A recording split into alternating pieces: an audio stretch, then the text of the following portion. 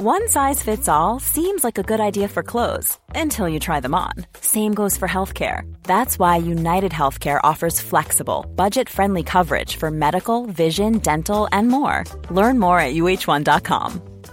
Hey, I'm Ryan Reynolds. At Mint Mobile, we like to do the opposite of what Big Wireless does. They charge you a lot, we charge you a little. So naturally, when they announced they'd be raising their prices due to inflation, we decided to deflate our prices due to not hating you. That's right. We're cutting the price of Mint Unlimited from $30 a month to just $15 a month. Give it a try at mintmobile.com/switch. $45 up front for 3 months plus taxes and fees. Promo rate for new customers for limited time. Unlimited more than 40 gigabytes per month. Slows full terms at mintmobile.com. Hello everybody, welcome to Dan Snow's History Hit. We've got the history of gaming on the show. Gaming's a thing. Gaming's a thing now.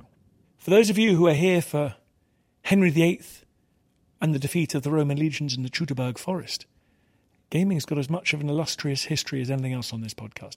Gaming is a global phenomenon. Gaming is what we're all going to be doing in the future. It's what all our kids and grandkids are going to be doing, probably more than any other form of entertainment that we know of today. And Tristan Donovan is the man to guide us through this. We need to understand what gaming is, where it came from. He is an author and journalist. He's written a couple of books on the history of video games. It was a bit of a nostalgic trip for me, this, because I remember, I'm not a gamer anymore, but I kind of realised that I was. I was an early adopter. I was a 5, 6, 7-year-old playing the earliest video games. And I should have kept going. I could have made something of my life. I had a head start. And so I kind of dropped out around the year 2000 when I became addicted to Civilization and almost died of starvation and dehydrated, surrounded by my own uneaten food, waste, and unanswered letters. So that was a wake-up call, and I stopped gaming. But I'm regretting it now because this is a fascinating conversation. If you want some digital entertainment that's going to blow your mind, head over to historyhit.tv. It's a digital history channel. It's like Netflix, but for history, available in all territories in the world. I just received a tweet from someone in an island in the Indian Ocean. They're watching History Hit TV. No problem at all. Smooth as anything. No buffering. So there you go. What a wonder the modern world is. If you head over to historyhit.tv, if you use the code January, you get our extraordinary January sale. And you get a month for free and then your next 3 months for 80% off. Frankly, it's crazy, this offer, and I look forward to being over. But take advantage while you can. In the meantime, everyone, enjoy Tristan Donovan.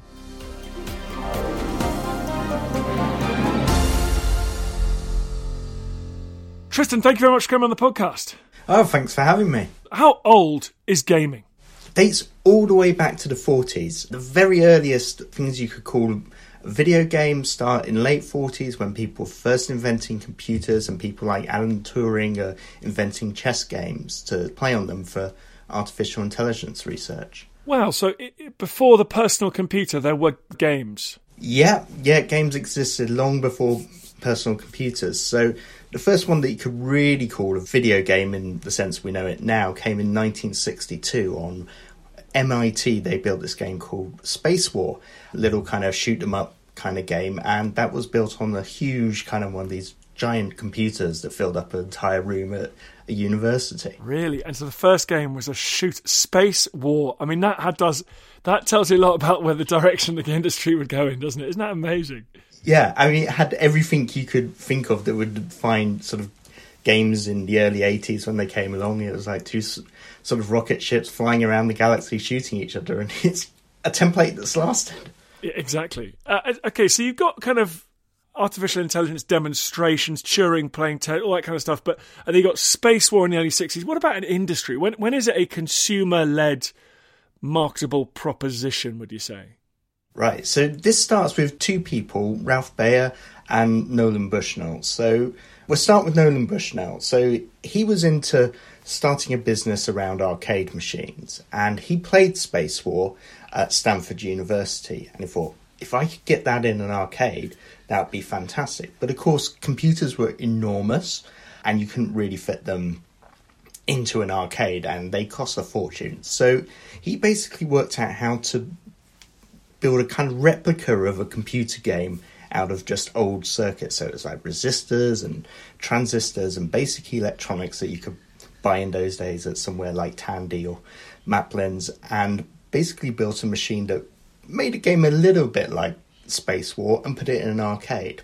He was the sort of first person to bring video games to the wider world. Then, at the same time, a guy called Ralph Baer was working for a military research company in New England, and he came up with the idea of we should make a game machine so people can do something with their TVs other than watch TV. So he built this little kind of machine that you plug into your TV set, and it played a little kind of bat and ball game where you kind of knocked the ball from one end of the screen to the other. So it took years for him to get someone to make this game. A TV set manufacturer called Magnavox released it, but it wasn't very popular. But then, and neither was Nolan Bushnell's game Computer Space. But then Nolan Bushnell noticed Ralph Baer's console and thought that kind of basic bat and ball game would make kind of an okay arcade game. Let's give that a try. And that became Pong.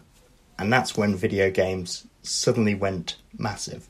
Suddenly spread all across the world. Everyone wanted to play Pong. So there's that little game of kind of two bats at either end of the screen, bouncing things back and forth. But Pong was made by Atari, right? Yeah, so Nolan had founded Atari at that point. Okay, because Atari, and so Atari becomes what I always thought was the first name in gaming. Yeah, no, it was the second, well, third really. So you had Nutting Associates, which published Nolan Bushnell's first game, Computer Space, brought that into the arcades, and then Magnavox, which was an American TV manufacturer, brought out the first game console, the Magnavox Odyssey. And then Nolan left to found Atari and pretty much started the industry. And Atari did pretty much define the industry from that point on for a good 10 years. Wow, and so the dream of gaming was established at that point. Pong, everyone in the world was playing Pong. Yeah, and now it seems ridiculous because it was literally like 6 years of people played Pong or things that were variations of Pong for a good 6 years. That's all there was, you know. It's like more arcade machines. Maybe it's a 4-player game of Pong. Maybe it's Pong, but it's vertical. Oh, it's Pong for your home. It's Pong for your home in colour. I mean, this went on for years, and there wasn't really that much else happening in games. People loved Pong. This was 1972. Pong came out in the arcades, and you were still getting Pong machines by 1980, so they were still a viable business then. So, I mean, this was going on for pretty much the whole 70s. When do we see the next generation after Pong? Well, that really begins when people start getting microprocessors. So before then, games are made just out of basic hardware. Suddenly you get cheap microprocessors and games become like computers. So is it fair to say Pong is in some ways not a computer game? Pong is not a computer game at all. There's no computer in it. So it's one of those weird things that kind of computer games didn't really exist until the late 70s when the first home computers came along. The tech is key here. The microprocessor comes in the late 70s. Yeah, so what that change meant is in the Pong era, you had to basically solder and wire together a game. That's how you made a game. You made it out of electronic circuits, and you had to build that. Microprocessors meant you didn't have to do that. You wrote it in computer code. And that suddenly sort of opened up the opportunity to do all kinds of things. These circuits were getting really complicated. You know, it was really hard to do much beyond Pong. So you get microprocessors, and then you start getting things like Space Invaders and Pac-Man and all those kind of early 80s games that really kind of take games from being the simple Pong kind of pastime thing to something much more exciting. So, you know, Space Invaders, it's like suddenly there are kind of armies of aliens coming down the screen shooting at you, and it's Pac-Man, you've got these kind of cute characters for the first time, and it really kind of explodes off the back of that. I remember both of those so well, and just the Space Invaders, as he went on, they just got more scary and sort of bigger and had more jagged shapes. It was so exciting. Yeah, and sound. I mean, there wasn't much sound in the early Pong days. I mean, it was just one tone. But Space Invaders, it had that kind of death march of dum, dum, dum, dum, dum, and it would speed up as the game carried on. It was almost like Jaws. And am I right in thinking that I had a tape? And now, young listeners might add an audio tape with a ribbon on it. Younger listeners will have to go and watch an 80s film to understand what that is. But is that how I loaded up my games? Yeah, that was how it was. So in late 70s, early 80s, and for Europe, most of the 80s, games came on cassette tapes, and you would load in the cassette and it would spend 5 minutes kind of transferring what is now just the same amount of memory as an email. And sometimes it would just crash at the end. I mean, it was pretty wonky, the technology then. Oh yeah, I remember that getting caught up, like, shouting for my mum and dad from the attic, and they'd have to come up and they were presented with this tape that all the ribbon had just got absolutely deeply entrenched into the little turner bits, and they'd have to sort of tear the whole thing out with me complaining all the time. Oh, gaming in the 80s, kids, it was wild. It was wild. In fact, it was so wild, it kind of put me off weirdly, because I was quite a gamer when I was a kid, and I'm not a gamer now. I think I've my career's the wrong way around. But then everything changes, right? Because I remember that from that year on, there was a different kind of home computer, like the kind of the hockey stick phase had begun at that point, right? Yeah, so essentially it became established, and you had consoles on one hand, which were kind of easy plug and play, pure entertainment. Get a cartridge, put it in, and you get Pac-Man at home or whatever.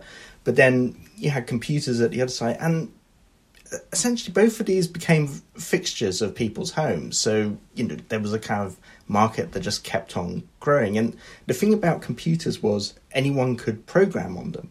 A games console you can't make a game for unless you're a professional, but home computers anyone could. So this is where you get things like in Britain and France, you just had these kind of amateur programmers, often teenagers, just going, oh, well, I've got a computer, I'm going to write a game, and I'm going to sell it mail order, or I'm going to phone this game publisher and they're going to sell it. And that's where the industry really sort of starts to come through and kind of grow into what it is today.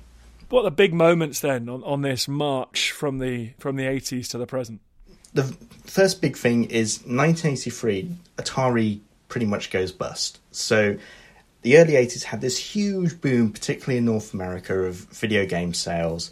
And at the time, it was treated like the toy industry. And basically, everyone just flooded into the market. Too many games, most of them fairly rubbish. And suddenly, the sales all stopped and everyone went bust. So it seemed like consoles were dead. But then Nintendo in Japan decides, well, kids still like games. We're going to bring out a games console. Everyone thought they were completely insane. But what Nintendo did that was different is they had this iron grip of control over what games would be published on their system, the NES. And that redefined kind of what console gaming was. It kind of meant they could control the quality. So you didn't have kind of everyone just turning up going, oh, well, I've kind of worked out how to do it. I'll make this awful kind of game and shove it out there and I'll make a quick buck. So Nintendo came along with that and Super Mario Bros. And basically revived the entire game industry off the back of that. So this kind of transfers everything towards everyone's looking at Japan as the leader of the industry, and also consoles are kind of where the big stuff happens. You're listening to the History Hit podcast. We're talking the history of gaming with Tristan Donovan. More coming up after this. Hey, I'm Don Wildman, and on American History Hit, my expert guests and I journey across the nation and through the years to uncover the stories that have made the United States. From first flight to first ladies, from stitching the Star-Spangled Banner to striking gold in California, to shooting for the moon with Apollo, we've got you covered. Catch new episodes of American History Hit, a podcast by History Hit, every Monday and Thursday wherever you get your podcasts. One size fits all seemed like a good idea for clothes. Nice dress. It's a t-shirt. Until you tried it on. Same goes for your healthcare. That's why United Healthcare offers a variety of flexible, budget-friendly coverage for medical, vision, dental, and more. So whether you're between jobs, coming off a parent's plan, or even missed open enrollment, you can find the plan that fits you best. Find out more about United Healthcare coverage at uh1.com. That's uh1.com. Looking for the perfect gift to celebrate the moms in your life? Aura frames are beautiful, Wi-Fi connected digital picture frames that allow you to share and display unlimited photos. It's super easy to upload and share photos via the Aura app. And if you're giving an Aura as a gift, You can even personalize the frame with preloaded photos and memories. And also remember, when using messaging apps, they shrink the photos. You cannot print those out. You cannot blow them up. This is high quality imagery going to one of the most important people in your life. The Aura app is super easy to set up. It takes about 2 minutes and you're going to love it. There's free unlimited storage, add unlimited photos and videos, and invite as many people as you want to a frame.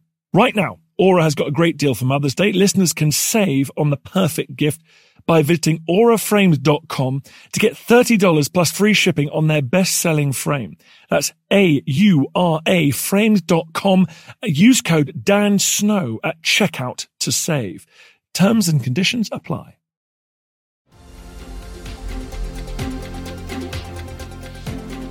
When did people take gaming seriously as a kind of cultural phenomenon? At that time, it was definitely still kind of boys' toys kind of thing. And I think that really changes when Sony come into the market with the PlayStation and games go to 3D. So what Sony did is, we're going to market this not as a kid's toy, but as a consumer product, a bit like a hi-fi or a video player. We're going to market it at young adults. We're going to accept there being more mature themes, so you get games like Grand Theft Auto, which would have been unthinkable in the heyday of Nintendo in the 80s, where it was like, this is for kids. You wouldn't put out a game like Grand Theft Auto where people are going around robbing each other. You also start getting things like Tomb Raider, which, 25 years later doesn't look as revolutionary and kind of looks a bit sexist, but at the time just having a female lead character was a bold move for a game. And so games sort of finally went out of this kind of darkened kids' bedroom kind of culture into the mainstream of society with things like FIFA and Grand Theft Auto and Tomb Raider. It became cool almost to play video games. When do we see Hollywood waking up to the idea there might be money in games? I'm trying to think, what was the first big sort of tie-in? Would it be Sonic or something, or Tomb Raider? What was it? Hollywood had always been paying attention, but the games industry had this kind of little brother kind of syndrome. So from the 90s till pretty much the end of the 2000s, it was always looking at Hollywood. It's like, one day we're going to make games as big as what Hollywood makes, and we'll like our games to be cinematic, and we'll have these great stories, and we'll show Hollywood how it's done. And kind of Hollywood was like, well, you're kind of geeks programming games, what do you know? So there was always this kind of weird tension of kind of Hollywood's the kind of destination that games were trying to get to for a good 20 years. And I think that's changed now. I think the games industry kind of got over its inferiority complex and decided, actually, we're making more money than film. Why are we trying to be like Hollywood? We're bigger than Hollywood. We don't need to do that. We don't need to try and make games that are movies. We can just make games because they're doing well enough anyway. As a Brit, we've raced past the story of Sinclair, which I feel the rest of the world needs to know about. Early 80s, there's no PCs. Every computer format is different, and pretty much every country was getting their own kind of version of a PC. And in the UK, we had Clive Sinclair, kind of inventor of, kind of cutting edge, kind of wonky technology, but also very cheap technology. So he came out with ZX81 and the ZX Spectrum computers. And these were the cheapest computers in the world for anyone to buy. I mean, at the time, computers were kind of several £100. This was kind of a £99 computer. So obviously it sold really, really well. And that kind of created a world where the British game industry could grow up in and start making games like Jet Set Willy and Night Law and things like that, which were really big in the 80s. And part of the reason that worked is because not many other countries were playing the ZX Spectrum. It was big in Spain and some other parts of Europe, but largely it was a British thing. And so, American companies weren't making games for it. You won't have to worry about competition from Japan. So the British industry kind of had a bit of protection by being part of this kind of, hey, we're the people using ZX Spectrums and no one else is. I remember the ZX Spectrum, and did the Brits have much to be proud of there? Yeah, I think in terms of the cost, it was a radical breakthrough. The keyboard was awful. If you had two of the same colours together, I mean, it looked terrible. But, you know, the programmers squeezed some great games out of it. And, you know, it fostered an entire British game industry. And British game industry is a major player worldwide even today. And it wouldn't have happened without ZX Spectrum.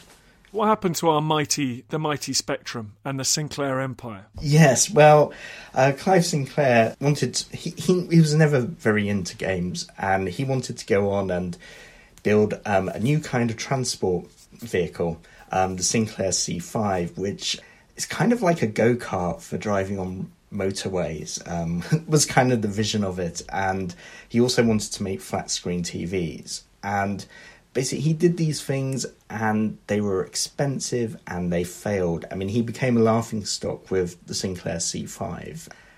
And Sinclair really kind of just ran out of money. The computer wasn't making that much money to save it.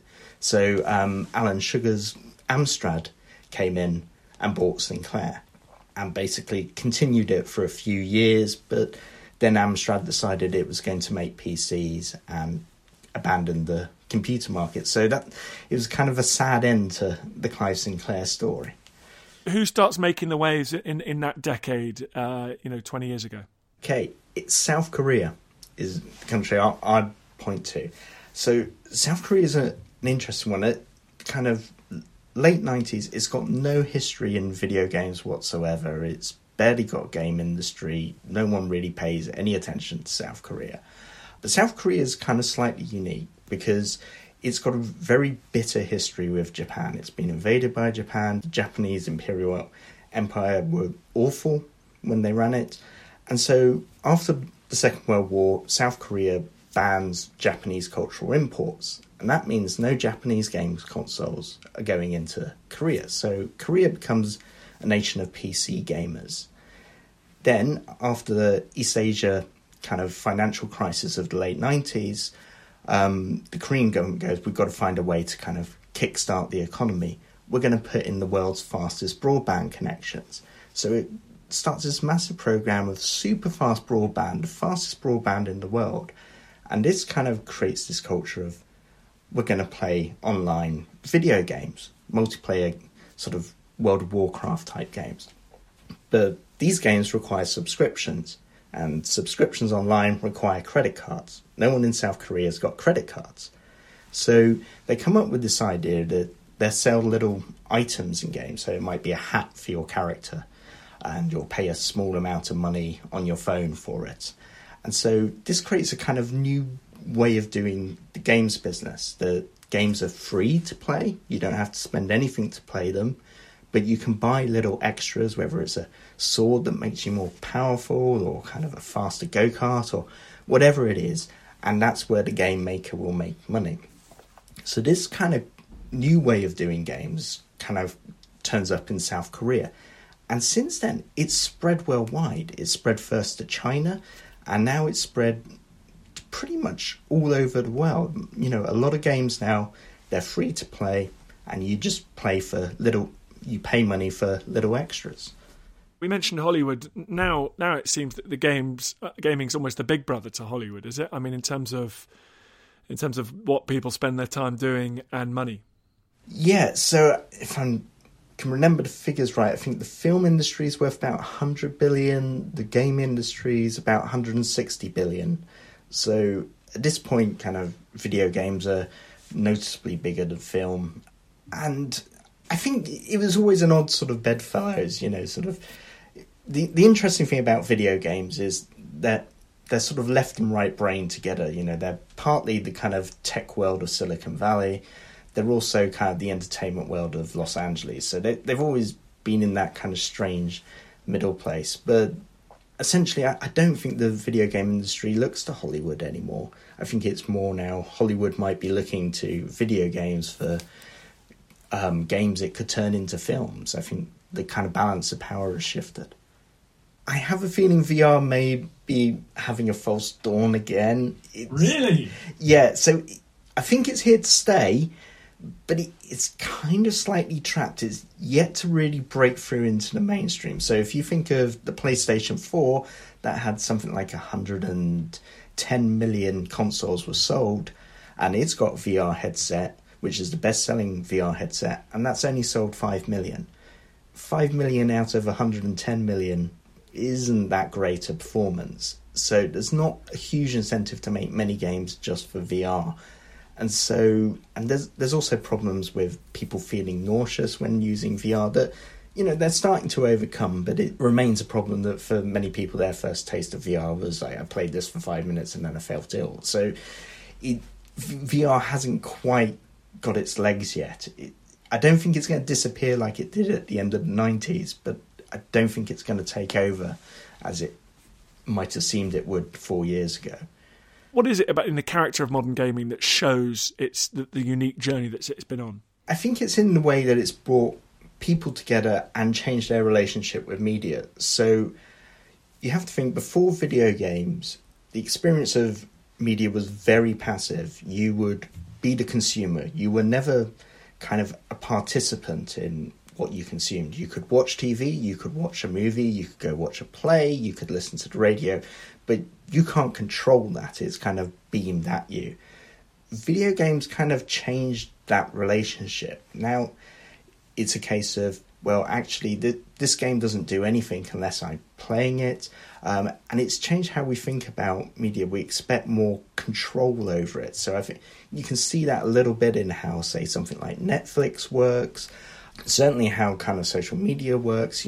There are ideas from games that have kind of seeped into that, and kind of how we interact with things, because we expect to do something and get that feedback. And the video game industry really kind of pioneered that. They were the first ones to go, you've got a TV, but actually we're going to give you proper control over what's happening on the screen. And that didn't exist before games. So I think that's kind of the role they've played in sort of changing society and how it's sort of wrapped up in it. Is the golden era still to come in gaming, do you think? I always kind of get worried about golden eras. Everyone's got a golden era. It's usually kind of their childhood. So, there are people who talk about the golden era of the early 80s games. There was a golden era around 2010 when digital distribution of games began, and it suddenly made it cheaper for sort of 3 or 4 person studios to start putting out games without needing a big publisher and $1 million. I think there will be many golden ages to come. I think kind of golden age is kind of always very subjective, and games are endlessly inventive. There are so many different experiences that they offer. I mean, this is a kind of world that has everything from Grand Theft Auto to Farming Simulator in it, and there couldn't be 2 more different games, but they're still under the same hat. Thank you so much for coming on this podcast. You've written, you're the like historian of the gaming world. So tell me, what's your latest book? Latest book is It's All a Game: A Short History of Board Games. But obviously, I've also written about video games with Replay the History of Video Games, which first came out in 2010. Very cool. Thank you very much indeed, Tristan, for coming on the podcast. Thank you.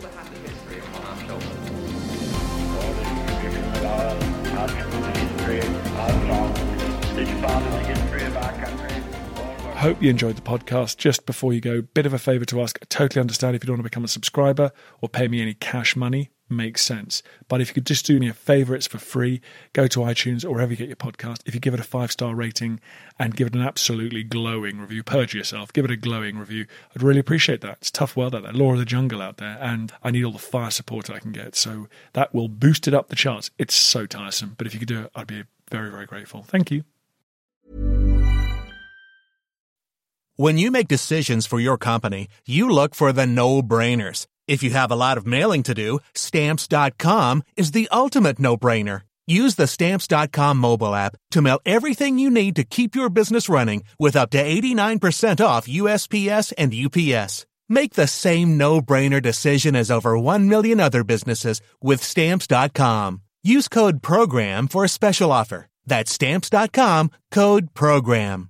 This Mother's Day, treat mom to healthy, glowing skin with Osea's limited edition skincare sets. Osea has been making clean, seaweed-infused products for nearly 30 years. Their advanced eye care duo brightens and firms skin around your eyes, while the Golden Glow Body Trio nourishes and smooths skin all over. Go to OSEAMalibu.com and use code MOM for 10% off your first order site-wide. Thank you for listening to this episode of Dan Snow's History Hit. Please follow this show wherever you get your podcasts. It really helps us, and you'll be doing us a big favour. Don't forget, you can also listen to all of these podcasts ad-free and watch hundreds of TV documentaries when you subscribe at historyhit.com/subscribe. As a special gift, you can also get your first 3 months for just £1 a month when you use code DANSNOW at checkout.